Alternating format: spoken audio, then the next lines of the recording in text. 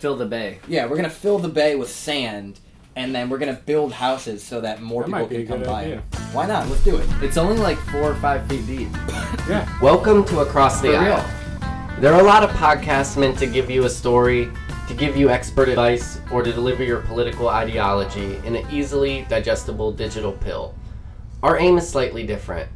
A podcast born out of the pleasure of conversation. We are 3 friends living on a slowly sinking peninsula, drinking kava, and inviting you to join in on our musings. We try to go with the conversation more than construct the conversation. Our conversations cover current events, technology, politics, art, entertainment, and much more, as points used to expand on our larger theme each week. Sometimes we reach the heights of Socratic dialogue, or we're just talking shit, and of course we repeat ourselves, usually the latter. My name is Adam. My name is Zach. And I'm Casey. This is Across the Aisle. Sometimes we crowd it, sometimes we cross it. Hello, it's December 6th. This is Across the Aisle. I'm Adam. I'm Zach. And Kaysen is not with us today, but we do have a special guest. Lewis. So today, y'all, I wanted to talk. We live, of course, in St. Petersburg, Florida, which comes up and is very topical all the time. It's in the news a lot lately. Yeah. So I wanted to talk about this concept of snowbirds. For people who don't live in the South, a snowbird is someone who lives in the South. They're from a cold area, and they come down and live in the South in the wintertime for at least, I would say, 3 months. I think it depends. I think it's more so like the habituality of it. Like if you only come down for like a month or two, but you specifically come down like November, December. Every year. Yes. It's almost like a migratory pattern. Yeah. Like the name snowbird implies. And yeah, so they come down and they live, and this has been going on for quite some time. I'd probably say like 50-ish years. Started in the 60s. Well, yeah, actually, John Rockefeller was a snowbird. He had a house in somewhere in Florida on a beach, and he lived there for 3 or 4 months every... Al Capone did. He actually had a couple houses in St. Pete. In St. Pete, yeah. My friend lived in one of his houses, and the only reason we were like, no, he didn't. He's like, I have a basement. We're like, what? You have a basement and you live in Florida? And he didn't live like in a high, like, ceiling level. He just had like a basement at like any house. It was so weird. For the hooch. Yeah, of course. There's probably some underground tunnels that, you couldn't... I don't know. I kind of want to dig under his basement and see if there's any, like, secret, double secret hooch. Just like... There might be. The word on the street is the building that the lure is in was old Al Capone haunt for his brothel and cardroom. Really? And they've done tours of it before it got redeveloped by the penny hoarder. Yeah. Wow, that's pretty amazing. I had no idea. It does go far back. I was picking the 60s because that's when the more, like... Of course you have rich people that have been coming down here for years. I mean, like, very famously you had entire... Like, Miami was still decently developed, but it was mostly, like, you had one Miami strip that had a bunch of hotels that, like, rich doctors and surgeons went to, and musicians, and, like, couple big businessmen. That was about it. Yeah, so I didn't really think much about it except that we're experiencing that. So, yeah, that's, for people that aren't in Florida, that's what's happening. We're experiencing snowbirds in the last, like, month or so. Yeah. I think especially after Thanksgiving time, you get a large increase of them. Yeah. And so in Florida, like, I work in a grocery store, and we jumped up, like, 20% business, which is a big amount of business, It feels they have to so get much all busier. their groceries all over again. Right, and there's just a big population. Yeah. So the numbers are kind of hard to figure out. I tried to do some research after I said I wanted to do this episode.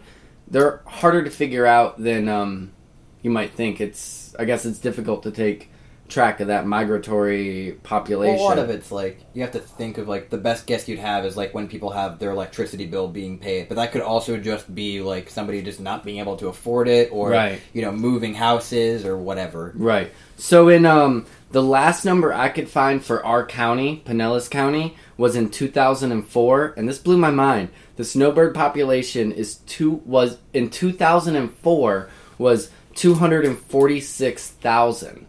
I can see that. And that was a little bit over a quarter of the entire Pinellas population is snowbirds. Is that is that from a specific time to a specific time?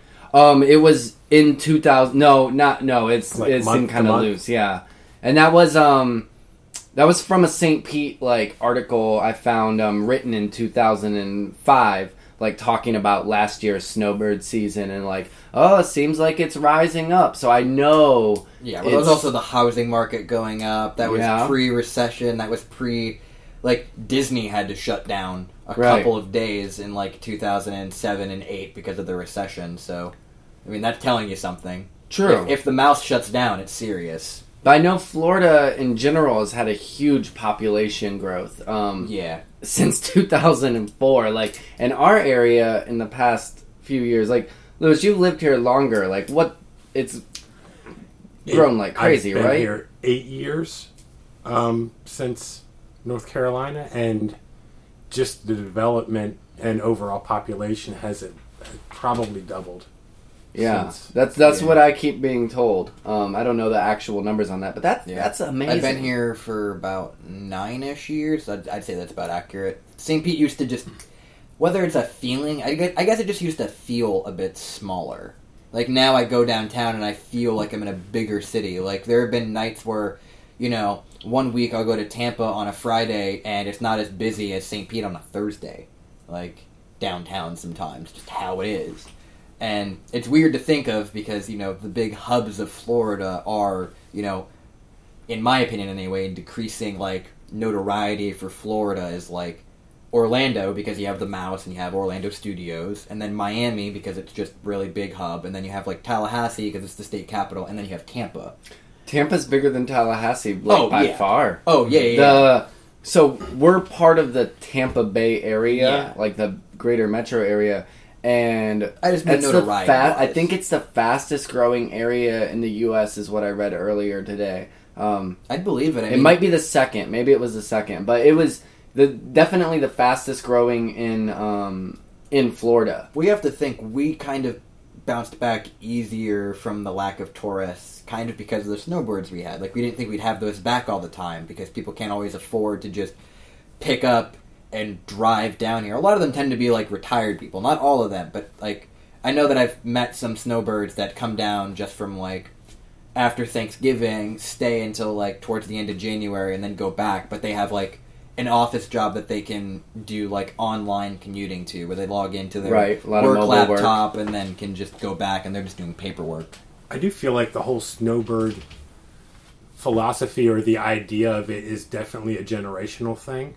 I think it has to do more with the pre-baby boomers into baby boomers. So I feel like as we progress forward, that idea of going down, because it's generally older folks, going outside of where you live for an extended period of time, has a different connotation to that. Yeah, I mean, you also need to have 2 homes, essentially. Yeah. I mean, I know that it's rare, but there are some snowbirds that, whether they rent up north or whatever, and then their lease expires, and then they come down and they have a home down here that they rent out the rest of the year, or, they just have a house that they rent out month to month, and then, they kind of warn their tenants, hey, we're going to be back to help pay for it, because that's just their lifestyle, that's what they like to do. Right. But I'm seeing that a lot less. It's more people coming down who have established homes, or they have a condo. So, yeah, what I read on it was that it seemed the older generation, the pre-baby boomers, they were the greatest generation. Yeah, the greatest. They were the greatest, and they were retired, and they were moving down. So yeah, I guess I'll say this. Also, that whole going to start a family thing. You have the whole suburbia idea being planted into the greatest generation as they're coming back from World War II. some of them from World War... Well, not World War I, my bad. But World War II specifically, and settling down, and, that suburban sprawl starting. The idea of, going and owning a house, and maybe owning 2 houses, because you have that much money. Well, from what I read was that it's the baby boomers who are doing that. That the baby boomers are they're a lot more wealthy, and they're coming down, buying property and maintaining several properties, usually renting it out at certain times and stuff like that. Whereas the greatest generation was more of a retiree, and that was in the 80s. That's in the 80s, snowbird became really popular, the phrase, because of the people retiring down, even though it originated over 100 years ago as a term for migrant workers, which is really strange. But one thing I learned that was kind of interesting was why so many baby boomers have, this is kind of going back to our generational podcast, but I learned a bit more about it and how, the idea of, factory work going down, and you have all these, baby boomers who claim to have worked in factories for 30 years and then retired, and then, factory work's gone down because it's chipped away. I found out why it was. So much of World War II was in Africa, Europe, and some parts of Asia that they were focusing on developing their country and making sure the people were taken care of. That businesses didn't have time to develop factories and rebuild factories, so America became the de facto place for manufacturing because you couldn't really go anywhere else because it would cost more to build a new factory, get new workers, than it would be to just import from America. But then going into the 70s and 80s, that's when that started to kind of slow down a bit, and you started to see the little bit of boom in Europe and Africa and Asian manufacturing. I just thought that was an interesting thing to point out. Yeah, that's real. Yeah, that makes sense. So now Snowbirds has some connotations too. It's become, since the 80s, more of a negative connotation to it. Has it? It depends on your perspective, I feel like. Yeah, it probably does. It is perspective. It seems to have more. I actually mentioned to a Canadian earlier this week that I was doing a podcast on snowbirds. That's the ultimate snowbird. Yeah, well, she seemed kind of irritated. She said that she was a winter citizen and that snowbird was kind of rude. She was like, "Snowbird's kind of rude, don't you think?" She's trying to church it up. Excuse me, maybe. Don't you know? She didn't. She wasn't that stereotypical, actually. She probably migrated to Canada and then comes down. But, and that's the thing is it seems to be used in a lot of media or online and social media as a little bit more of a pejorative to complain about slow drivers, crowded restaurants, and stuff like that. Bad tippers is a very common one. I definitely, like I said, I see this huge increase in my work. It's a lot busier.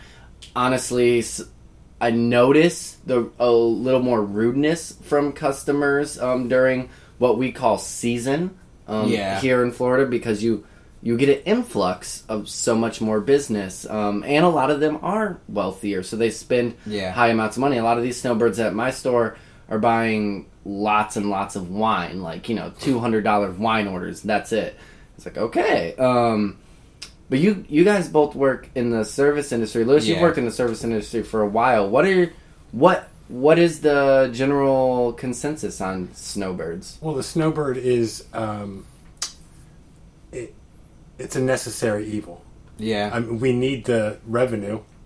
We are a tourism-based economy, so that is a faction of tourism. But at the same time, you can also push out your regular full-time, citizens that you make your money on the rest of the year for these snowbirds who may not tip as well or may not treat you as well, but inevitably they're going to be here anyway. And they raise the volume, so it's easier to find work at this time of the year, though it can also lead to being let go or your hours cut during the summer. the seasonality of employment here makes life kind of strange.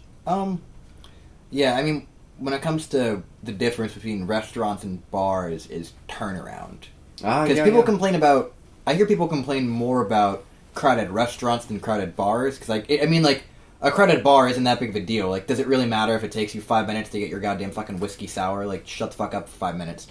Because a bartender can get 3 beers for somebody, and even if they tip shitty, if they only leave you, $2, $3, if you're lucky. It's all volume at that point. But yeah, exactly. It's like, you just made $9 in the span of 5 seconds because you got someone 3 beers, and then your regular who's going to be there, regardless if there's 100 snowbirds or 1 snowbird, they're still tipping you $10-20. Yeah. They're not going to, you have so much volume here, so I'm not going to tip you as much.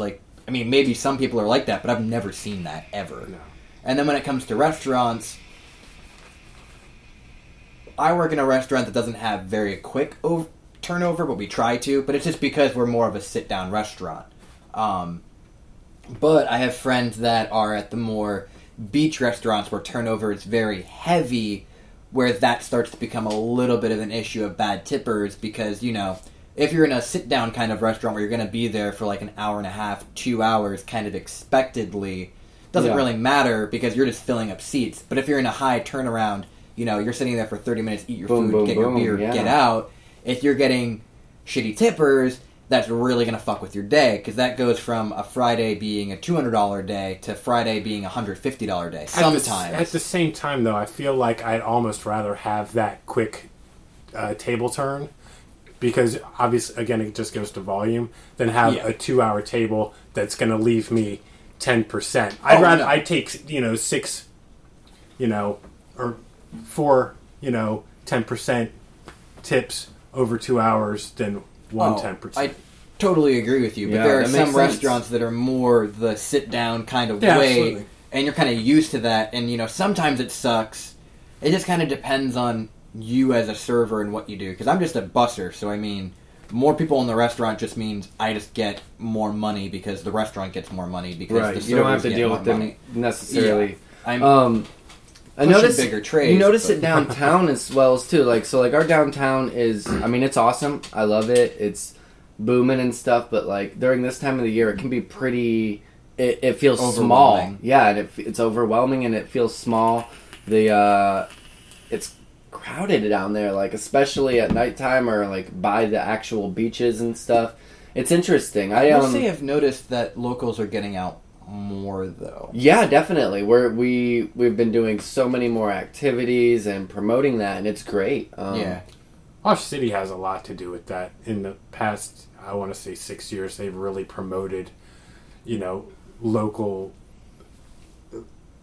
ability to go out in their own community and have fun that isn't dependent on a bar or a restaurant. The camaraderie's expanded a lot. But it's a lot more than just going to a company and buying something and you might see someone. Yeah, it's the street fairs they're doing and all sorts. It seems like every weekend they've got a street blocked off, which is good and bad, but for the, local economy, it's great. Yeah. And beyond the economy, it is nice to live in a city that has events. I might not go to all of them. I might not go to most of them, but I don't know, maybe that's psychological. There's something that feels good about knowing I could go to this fair or to this festival, the seafood festival, all these things. It just makes a more inclusive, local fabric. Yeah. And so, it's funny, I thought there would be more, to be frank, a little bit more shit talk in here. A little more fuck you to the snowbirds. And maybe it's because I feel a little bitter towards snowbirds, and I thought more people did. I hear a lot of complaints about them in general, but I thought both of you would have a little more hatred. Well, I don't drive. Lovingly, so I don't deal with the driving. Right. I have to deal with my girlfriend who's driving around right now, but I don't really have to deal with that. When it comes to shitty tippers, I'm getting tipped the same amount. I think that them being a little bit more on the ability to have enough money to just get up for 3 months of the year and then go to your other house, they're a little bit more snooty, but you don't really have to deal with that if you don't want to. Right. I do. I deal with it directly at my work. I used to work in a grocery store, so I remember it was annoying because I dealt with that for 2 years in a row. But in the service industry, this being my first season, it's not as bad, at least at my restaurant. Well, my wife pointed out to me that maybe I felt so bitter is because I wish I was a sunbird, which, I didn't know this, is they're far smaller, but they live in hot climates, typically Florida or Arizona or Texas, the same places snowbirds go. They don't only go to Florida, although we collect more than others. Yeah. That's debatable. Yeah. So anyways, a sunbird would go up during the few summer months, like June, July, August, and go up north. And like I was like, yeah, I wish I could go up to Maine every summer and spend the time there, but I can't. There's no way in hell I could do that. Maybe when I'm 65, but probably not. And I think that is the fundamental thing that irks me and a lot of other people, subconsciously, is that when someone tells you they're a snowbird, they're pretty well off, and you kind of I feel a little bit like, oh, well, you got enough money to do whatever you want, and you're kind of invading my city and making it slightly more irritating, but I also just feel like you have this air of superiority about it. I mean, they usually do. Yeah.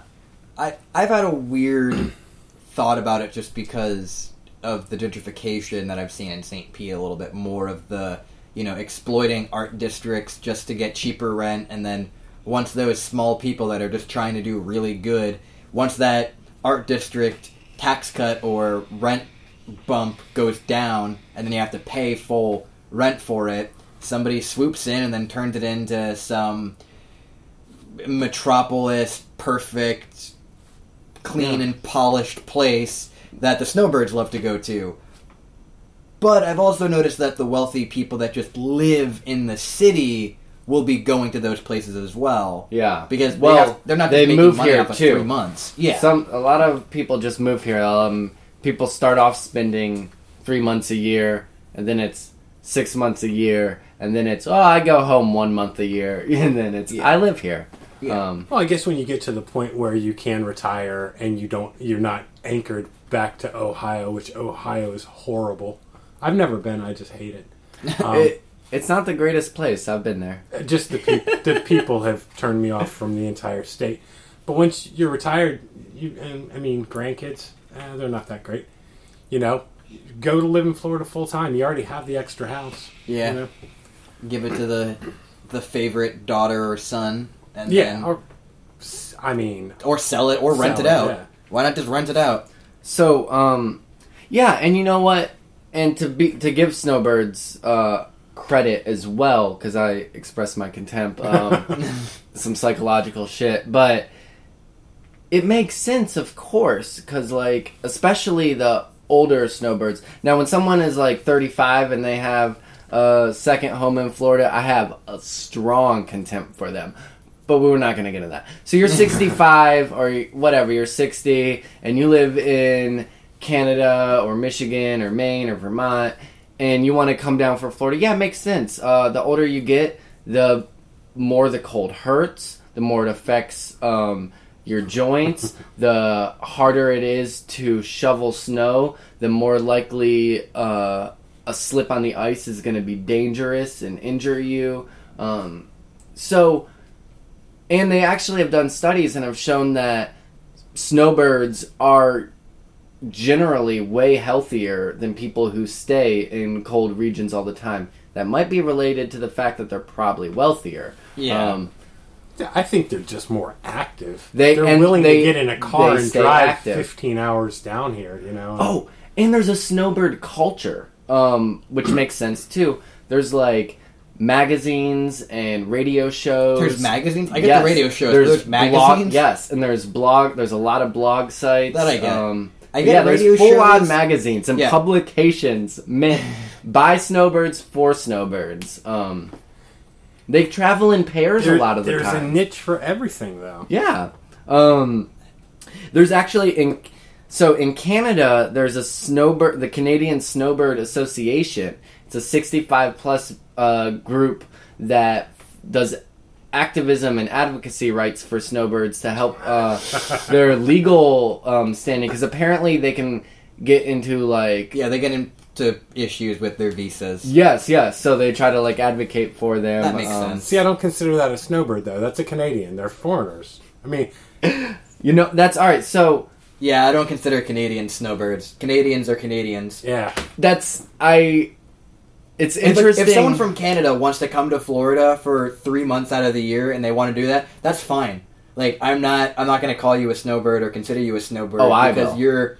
But that's the thing, is that's the same thing as calling anybody who, like, 3 months out of the year is well off and from any other country coming to America for just, I just want to go to Florida and enjoy the weather. Like, what does it matter? Like, as long as you're not some Russian mobster that's coming to kill me, I don't care. All right, so we have a lot of Russians and Germans as well that come in here during snowbird season. Slavic languages are some of the... It's like, I think we're like I don't think we're number one in the country, but we're high up there when it comes to speakers and our number top 5 languages not being just like English, Spanish, French, and then whatever little town we have, whether it be like Chinatown or Little Italy or whatever it is. Like, we have, like, I'm pretty sure our breakdown is like English, Spanish, German, and then like Russian, and then it's like French down on the bottom, which is weird. That is strange. So this kind of surprised me, and so these numbers are for the U.S., not for Florida. I couldn't find Florida-specific numbers. I did look. The number of Canadians. What percentage of snowbirds do you think are Canadian?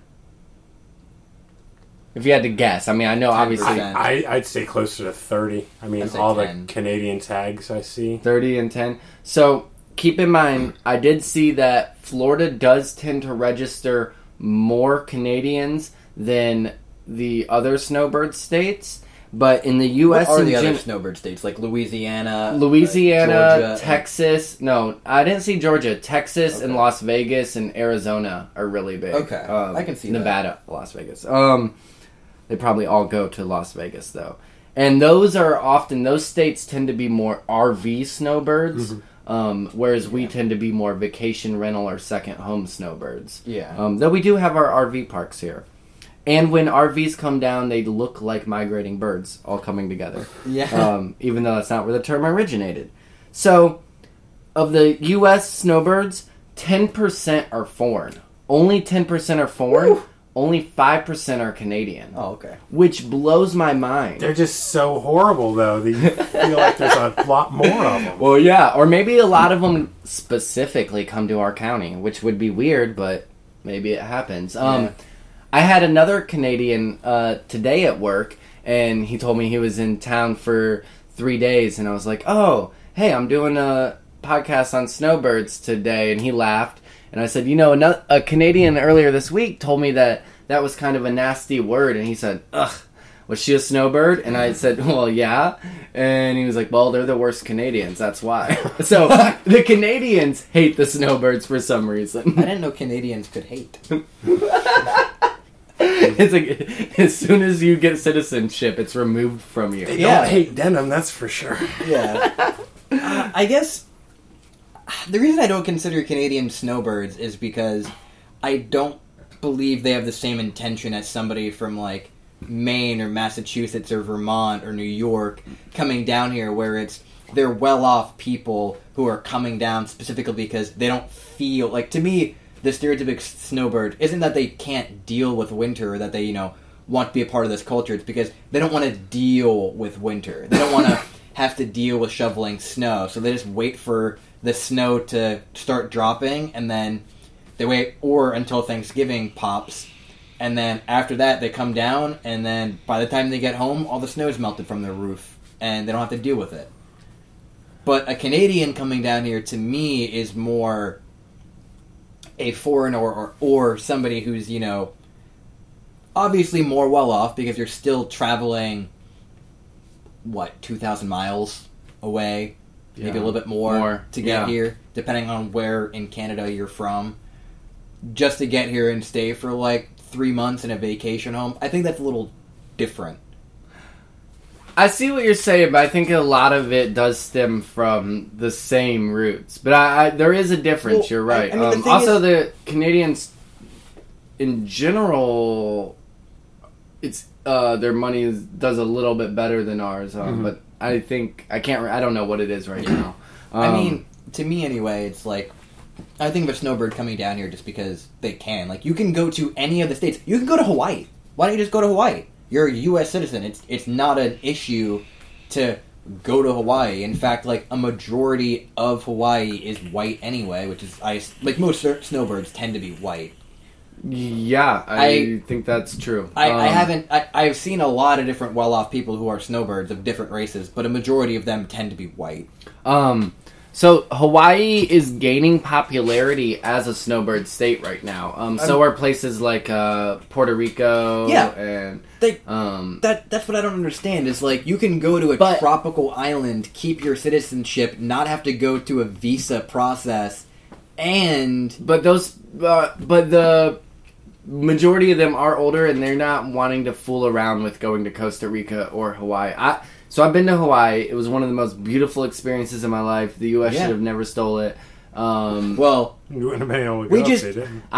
We just pretended that certain international laws didn't exist and that our Constitution, certain parts of it, just I was overwhelmed with pride and joy and awe and despair at various moments being in Hawaii. But it's not easy getting there. That was fucking a hell of a plane ride and travel days, and Hawaii itself was like full, this sounds kind of like a truism or whatever, but it's full of some dangerous shit. Like there were so many moments where I kind of slipped or like barely lost my footing and was like, oh my god, I could have fallen off a mountain, or and that's not like, that wasn't always doing crazy shit. Sometimes it was just being out in town. I agree with you there. But what I'm thinking of, like, the culture of snowbirds being, I just want to get away from winter.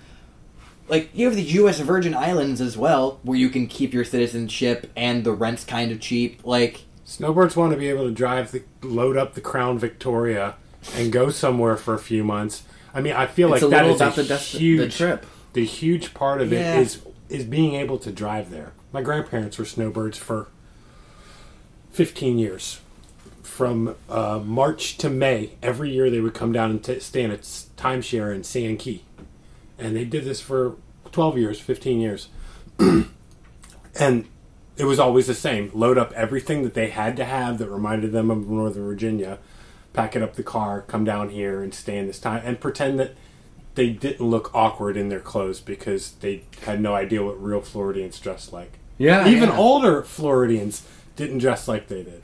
Yeah, but whatever. I guess I just think of like the ability to go to any of the 50 states where winter isn't as harsh. Yeah, because there's like you listed like 4 or 5 states there that are snowbirds, but there's more. There should be a lot more. Like, why don't you go to Wyoming? So, like, I don't know why anyone would want to go to Wyoming, but you have the ability to go to any of the 50 states. Right.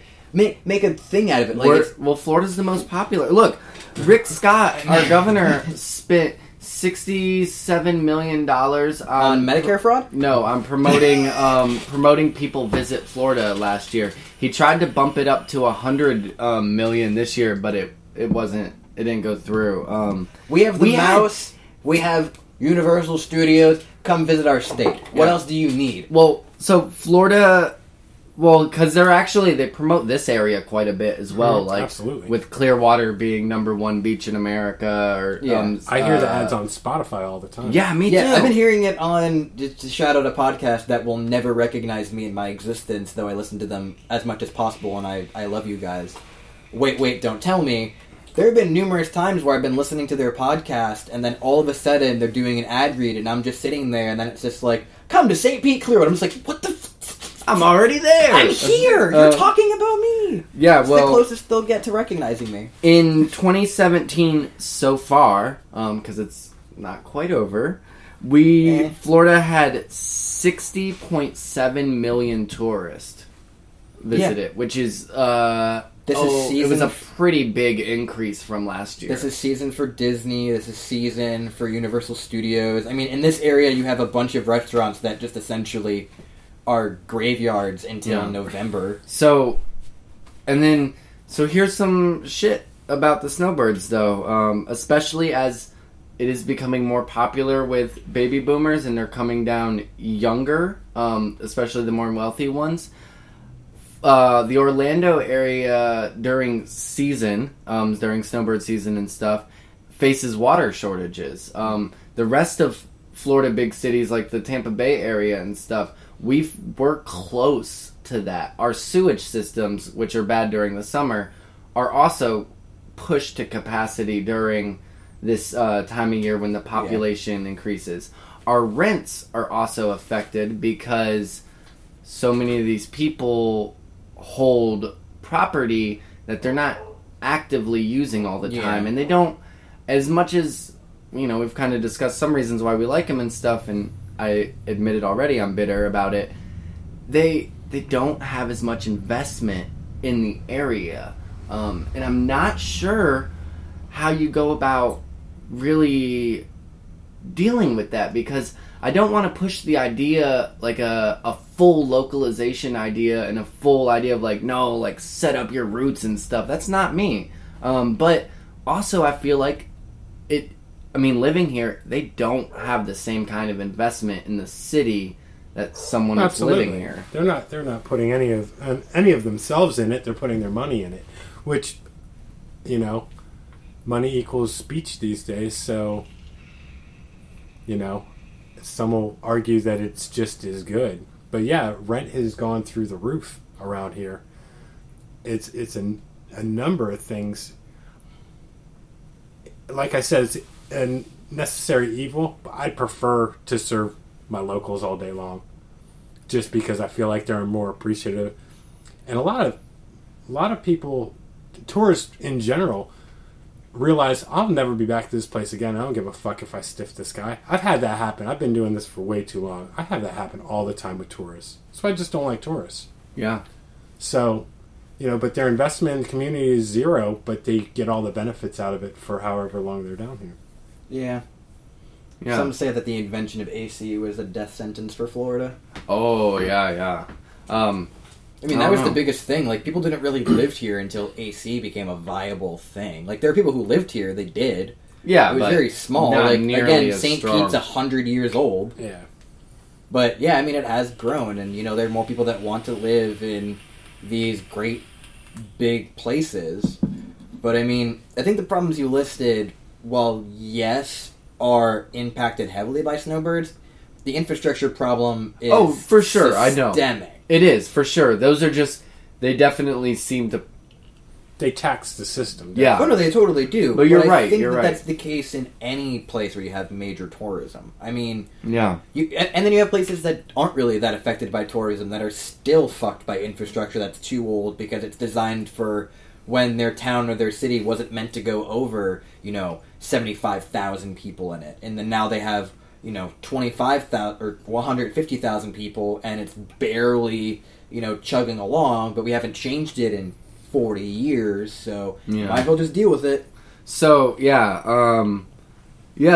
that roots idea and investment and community and what all that means, especially amidst places like us, which are pushing localization, which feels really great as a citizen here, but ultimately will lack something. I know, Zach, we're both socialist, communist, whatever you want to call it. Collectivists. Yeah, I'm not throwing Lewis into any ideology I honestly don't know. This is the slowly radicalizing Kaysen podcast, not the slowly radicalizing... But I think about that when I think, that's a problem socialists have to tackle is migration and stuff like that, in the crazy American utopia dual power in the Universal Army by Frederick Jameson has called for militarization of the whole country or whatever. He puts forward this idea where you replace tourism, in air quotes, with city relocations where whole cities like Tampa and Madison, Wisconsin would switch places for 3 months out of the year. I'd love to know how you even implement something. I kind of want to go to Wisconsin. It's a very crazy book where it's like, I'm going to talk about utopia ideas. Of course they won't work. It's up to you to figure them out, or it's up to you to figure out how to improve this. It's just about... That's taking Sister City to a whole new level. Yeah. And you know, that something like that might work if we were, you know, if obviously I don't want it controlled to the point where it's like you get assigned a city completely, but if there was some kind of reciprocity where I could go somewhere as well and you had a little more roots and the ability to migrate. I don't know. Well, to bring up a very old Florida idea from a very famous man, you do have the Epcot idea. I mean, most people think of Epcot as just like the big golf ball place in Disney World, but Walt Disney actually had the idea of this universal city that people could go and live that was built on, you know, scientific advancement, medical advancement, and just advancement of people, and that, you know, you'd live there and you'd have these companies that were on the outskirts, and, you know, you'd have an underground level that's Disney? Yeah, Walt Disney came up with this idea. But didn't he get himself frozen until the Jews were gone? No, that's never going to happen. It's just until most of the Jews are gone. Okay. Because, Disney scares me. Well, Disney does scare me a little bit, but his idea of a city of tomorrow did kind of have, like, weird thing of tourism where his idea was because, okay, people are going to come to Walt Disney World for tourism. What if we implement this town where, you know, companies would come in and they would use this live, living city, this town, to, you know, test how people like their products, how they respond to them. Is this vacuum actually that good? Is they're competing with other different things, and letting it be a migratory thing where people could leave and then come back, and then like it was an interesting idea. That sounds interesting. Yeah, the Celebration Florida. That's the point I was going to bring up. I thought that's kind of what Celebration started off as his idea of a control. I don't want to say controlled society, but a very well planned out society. Oh, yeah. I can't remember what the acronym Epcot stands for. I can look it up really quick, but it does have, like, it kind of explains the purpose that he was going for. Lewis, have you been to Celebration, Florida? I've driven through it. I've what driven is Celebration, Florida? I'm not it's sure. Just a little town that it's like super high tech. Everything is planned out extremely well. And it's owned by the Disney Corporation, right? Well, to my knowledge, it still is. Yes. Yes, this is what it originally Epcot was supposed to stand for: Experimental Prototype Community of Tomorrow. It was supposed to be a utopian idea of everybody coming together. You know, you'd have, like, on the outskirts, you'd have, like, GE and, you know, let's say, like, Ford, and you'd have, like, a bunch of big American companies, and you'd live in the town, you'd live in there, and then, you know, you get products from the different companies, and it's just a big living test market.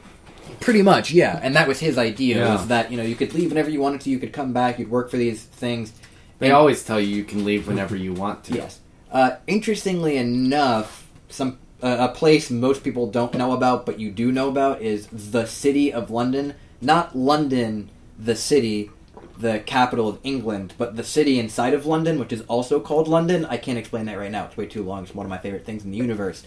But they developed a similar kind of idea where they actually have it set up as if it's like not ancient, but like medieval guilds, and you have people that live on the outskirts of this small little compact place. They live in London, but they work in the City of London. Like, only 100,000 people actually live inside the City of London, but they somehow claim to have a population of almost 1 million, like 1.5 million or something. And it's because of the workers coming in, and they come in, they work, and then they go back to their houses.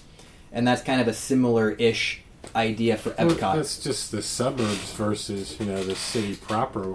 Oh, no, exactly. But this is like a city that exists inside of another city. It's a very weird thing to explain in words. I've watched a lot of those strange geography videos on YouTube and stuff. I have seen an explanation of that, and it's you're right. It's very crazy, but it does have that interesting idea of people can live wherever they want. They can live in Glasgow if they want to make the 3-hour, 4-hour drive to their job in the city of London. And it kind of has this idea of centralizing business instead of centralizing people. Yeah. I don't like it. I mean, I don't like it either, but it definitely is an idea of, like, tourism and how to deal with it, because... No, it's one way, you're right. If you have a centralized location where people go to work and then people do other business, it's the same idea of, like, if you're on a road and you want to build a gas station, just find where another gas station is and put it on the other side of the road. Because there's going to be people who are driving down that side of the road, don't want to go over and just go to your place instead. You know, that kind of idea of, oh, I know there's a gas station here, so I'll just put a gas station there so people can just come here and go.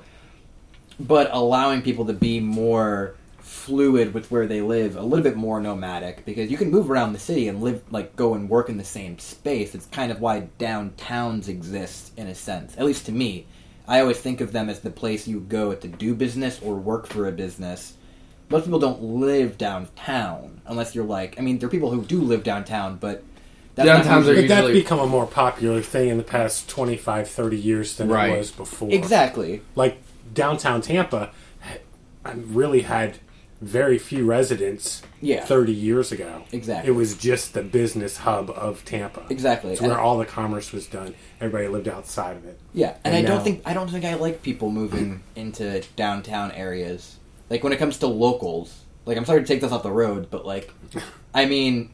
That is something that I've noticed, is people trying to replicate this urban sprawl by, instead of allowing, you know, because suburban sprawl is still shitty and it doesn't work right, but I don't think the solution is putting people into big urban spaces and keeping them there, because then you just have this cycle of people moving out because they're sick of the city, so they go to the suburbs, or they go to the country, get a different job. Yeah, there's like the strange cases of... I think I talked about this briefly before, of like China, the way they're set up is like the cities are so fucking densely packed with people, and then there's huge spanses of pretty much wild nature. Yeah. And they do that on purpose because they want to preserve nature, and like I'm pretty environmentally aware of stuff, and like, I think we need to preserve nature. But also, like, you look at the pollution in these cities and stuff, and the compactness and the alienation of being around so many people, it looks fucking maddening. Maybe I just have more social anxiety than the average person. I couldn't live in New York, you know? I mean, I don't want to live in a big city either, and maybe it's just because I've only ever lived in either a small town in Massachusetts known as Norwood, which isn't that small, but it's still pretty damn fucking small. We had one middle school and one high school. Like... But yet 5 elementary schools. I don't know. It was a weird city. Or a weird little town. And then living in this kind of, like, in-between city where, you know, we're not technically as big as Tampa. We have 260,000 is our population this year. We have a lot of people. Like, most cities, I think there's only 10, the top 10 cities, once you're looking at them population-wise in America, the 10th one isn't even 1 million. It's 900 and something thousand. But... Yeah. Whereas, like, in China, there's lots of cities with over 1 million people, but just fewer cities. Yeah. Also, can we just talk about the whole, like, Amazon thing for a second, and how, like, apparently St. Pete threw their hat in the ring for, like...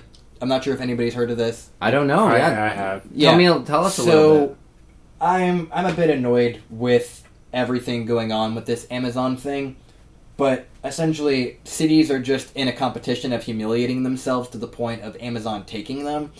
I'm pretty sure it was Chicago that said that they wouldn't take income taxes and let Amazon keep them or something.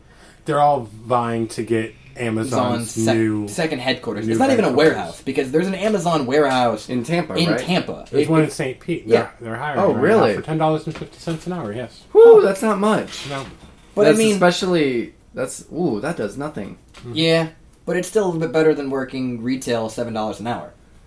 You know? So some people might take that $3 price hike, But, no, for sure. I mean, and I don't know about their raises or anything like that. But anyways, keep going. But we've now put our bid in, which I thought was insane because, like, well, look, we're bidding to have a second Amazon headquarters with Tampa, with Miami, with Orlando, with I don't think New York City put their. It's bid across the country. But yeah, like some places are willing to change the name of the city to Amazonville or Amazon Town. Yeah. That's the concessions I don't know how I've missed this. That's are creepy as hell. Ridiculous. Yeah. We will sell you our citizens. Yeah. Pretty much. Yeah. Well, yeah, that's what I'm saying. I forget which city it is, but one city said that they would take the income taxes from the workers and then give it back to Amazon at the end of the year. So, like, you'd still get that tax taken out of you, and Amazon wouldn't be required to reimburse you. You wouldn't get that as part of your reimbursement. Amazon would just take all that money. That's the craziest shit I've ever heard. Yeah, but I think that's the problem with urbanization, is that once you have so many people densely in cities and so many people trying to find new jobs, like there are people in New York City who can't live, like, couldn't think not living in New York City, can't not think living in this big, beautiful city. And New York is... Right. I've never been there. Being from Boston, I'm programmed to not like New York. But I'll give it the benefit of the doubt that it is a very historically rich city and very awesome. But my friends I know who have lived there, they'll go like a week without a job and then find another job just like 20 blocks down the road because they're always hiring, because they're always going through stuff, because there's always jobs to have, because there's always people leaving and coming and going and tourism and all this stuff. So it's crazy. But even St. Pete threw their hat in the ring to get the Amazon headquarters, even though one of the requirements that Amazon put out when they put the proposal out there to all of America was, we need to have a city that's a minimum 1 million people. Yeah, which isn't much. Which isn't even us. Multiply us by 3. Multiply us by 4, we don't hit it. They might just be considering the Tampa, St. Pete, Clearwater area, which I think is just over 1 million people. Yeah, they might consider the Tampa Bay area. Yeah, but I would want that shit. Go away. Because eventually, the Tampa Bay is going to be a city where it's all 5 of the counties are going to merge together into one conglomerate city. Well, I mean, if you see what happened in Miami, where you have all these people like coming down, and you're just adding land and building into flood areas more and more, we're not even going to have a bay. We're not even going to be a peninsula inside a peninsula anymore. No, we're going to fill the bay. Yeah, we're going to fill the bay with sand, and then we're going to build houses so that more people can come by them. Why not? Let's do it. It's only like 4 or 5 feet deep. Yeah. For real. Yeah, aside from the shipping channels. It's besides they drug those out. No, I know. You used to be able to walk across the bay and catch fish. I'm still laughing at that. It's just like, it's such a ridiculous idea, but It just might work. It's so crazy. It just might work. And that's where all the snowbirds are required to live in what used to be the bay. Yeah. So if it sinks, we don't. Anything happens, they go first. Too much. Yeah, we'll be fine. We'll be fine. It's cool. Well, all right. I didn't expect to end up here, but I guess I fully endorse this plan. But yeah, I think that is a problem we're gonna run into. Where to put people. Yeah, eventually. absolutely. And not an overpopulation, like, people should only have one child. No, not in a world way, but in where we gather. I think we should completely do that. No. Like, cut off the children thing. No. I think that's a great idea. I think there's a strong reason to argue for people having minimal children, but I can't imagine a way of enforcing it that I would want to get behind. I am unable to think of a book series that I read religiously as a child. There was like 5 or 7 books in it that had that, where, parents could only have one child, and the entire book series is about, or no, they're only allowed to have 2 children, and the entire series is about the thirds, and all of these kids that were had, whether because, dad didn't feel like getting a condom, or whatever, didn't pull out fast enough and had a third kid, and them having to hide them, and like how they can't go to school, and how they have to be homeschooled, and how they have to stay in the basement, and you have like the rich families that openly have a third child, but not publicly. Yeah. They'll have a third child, and then they'll have the maid say that it's their child, but it'll still live at their house. Like, They're rich. The rich are really nice. They take care of their maids' children. I remember the first book ended with a massive protest of all of the third children's coming out, and then just them all getting shot, except for like the main character who got away. Wasn't there a movie not too long ago, maybe 8 years ago, with Clive Owen, where there hadn't been a child born? Children of Men. Children of Men. There we go. Yeah. Let's do that shit. Yeah, I want to have a super 1% class that's, expands to 20% of the population and then just has like a 0.5% of the middle class, and then everybody else is just trying to kill each other to eat each other because it's the only way to get sustenance. Sounds great. We're headed down that road. Let's just embrace it. Look, we elected Trump president. We can come back from this. This is just God testing us. It's all. We'll fix it. Promise you, God. All right. So yeah, God will take the sacrifice of the 300,000 snowbirds that we put into the bay, I guess, and we'll see. More. We'll see what happens. We can fit more than that in the bay. Probably. I don't think I have any closing remarks. Do you, Zach? No, it was just kind of loose. I liked it a lot. It's a pleasure being here. Thank you very much. Yeah, thanks for coming. We're across the aisle. I'm Adam. I'm Zach. Lewis. Peace.